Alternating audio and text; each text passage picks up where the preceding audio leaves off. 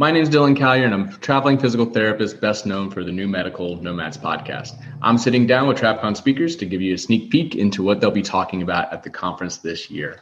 My next guest is the current program director and professor for Touro University, Nevada School of Occupational Therapy program. As a practicing clinician for 25 years and 13 years being a professional educator, she possesses a wealth of physical rehabilitation experience within many areas of practice. Her research interests include using evidence support for cognitive approaches to improve motor control for adolescents diagnosed with high-functioning autism spectrum disorder. She has presented at various conferences and has lectured for PESI and the Summit Education, and we are very lucky to have her as a returning TravCon speaker. Her next session is Autism Caring for People on the Spectrum. It is coming up September 26th through the 29th in 2021 in Las Vegas. Ladies and gentlemen, Dr. Robin Oddie. Hello, Dr. Oddie. Welcome to the show. Thank you so much for hopping on. Great. It's great to be here. I am a returning speaker to this conference. It is a favorite attending event for me, so I'm very excited coming back. So thanks for having me. Absolutely. Very excited to have you back, as always. We do, for the conference, have a few very clinical oriented type conferences, and yours is definitely one of the hits. But before we kind of jump into your lecture or your presentation, how did you get really interested into the autism type of field work? Well, firstly, autism is no longer a childhood disease. We have children who have grown up to adults with the same sort of issues. And so my interest in this area is a very personal one. I have multiple friends and family members who have children with autism spectrum disorder who are now young adults with autism disorder. So for me, it's a very personal one. And I love the fact that you can see actual changes and understand more about how they think. So using those strengths that they really do have the power to make decisions and they have the ability to know what's going around them. We just have to give them the chance to be able to see that strength in themselves. So I love seeing that ability come out. Oh, that's awesome. And I think it's such a niche kind of area to be in as well. And, as a practicing PT in like home health, I'm not seeing all those kind of autism spectrum disorders patients just yet. But as you said, this is a lifetime thing to deal with and to cope with and to manage. So eventually it will be coming down the pipeline. And we knew each other back in St. Louis. You you taught at my university. And I remember you being the big research head or big like research heavy professor.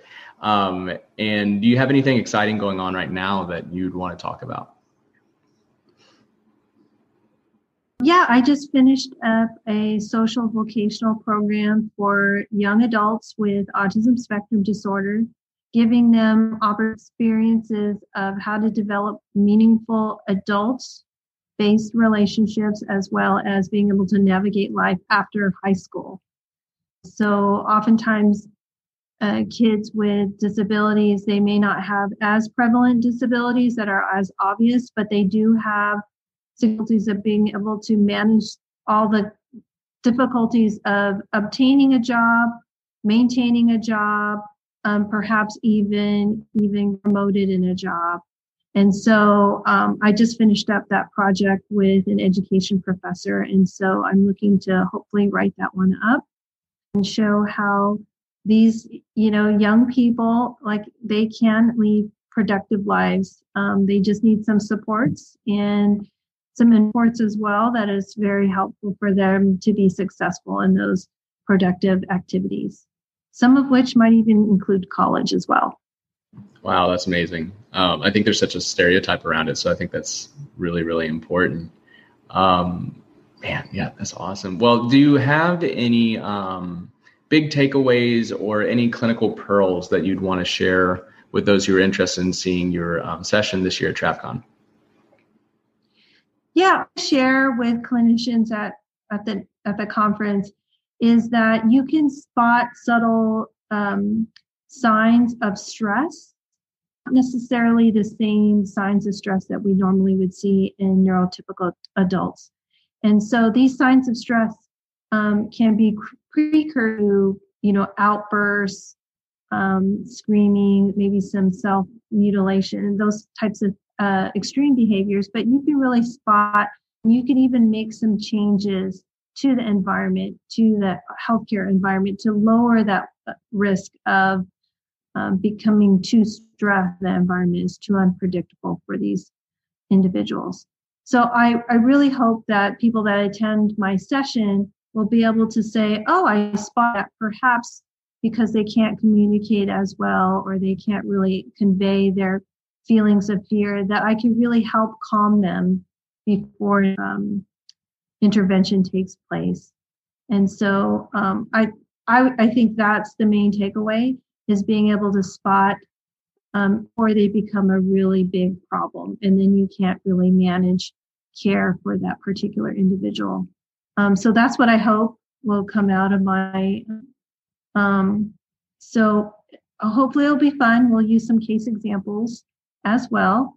And, just making this a learning experience, because really we want to care for all of our adults, primarily the kids or adults with autism spectrum disorder are all very different, and they all have very different reactions to stress, but you can spot some things that they might do that can then, how can I change my approach? How can I change the environment to make it less stressful for them?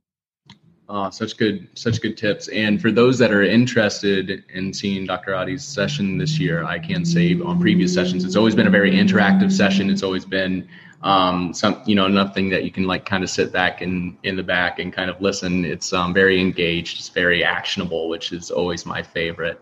But if you guys are looking to hear Dr. Adi, you can catch her this September at TravCon.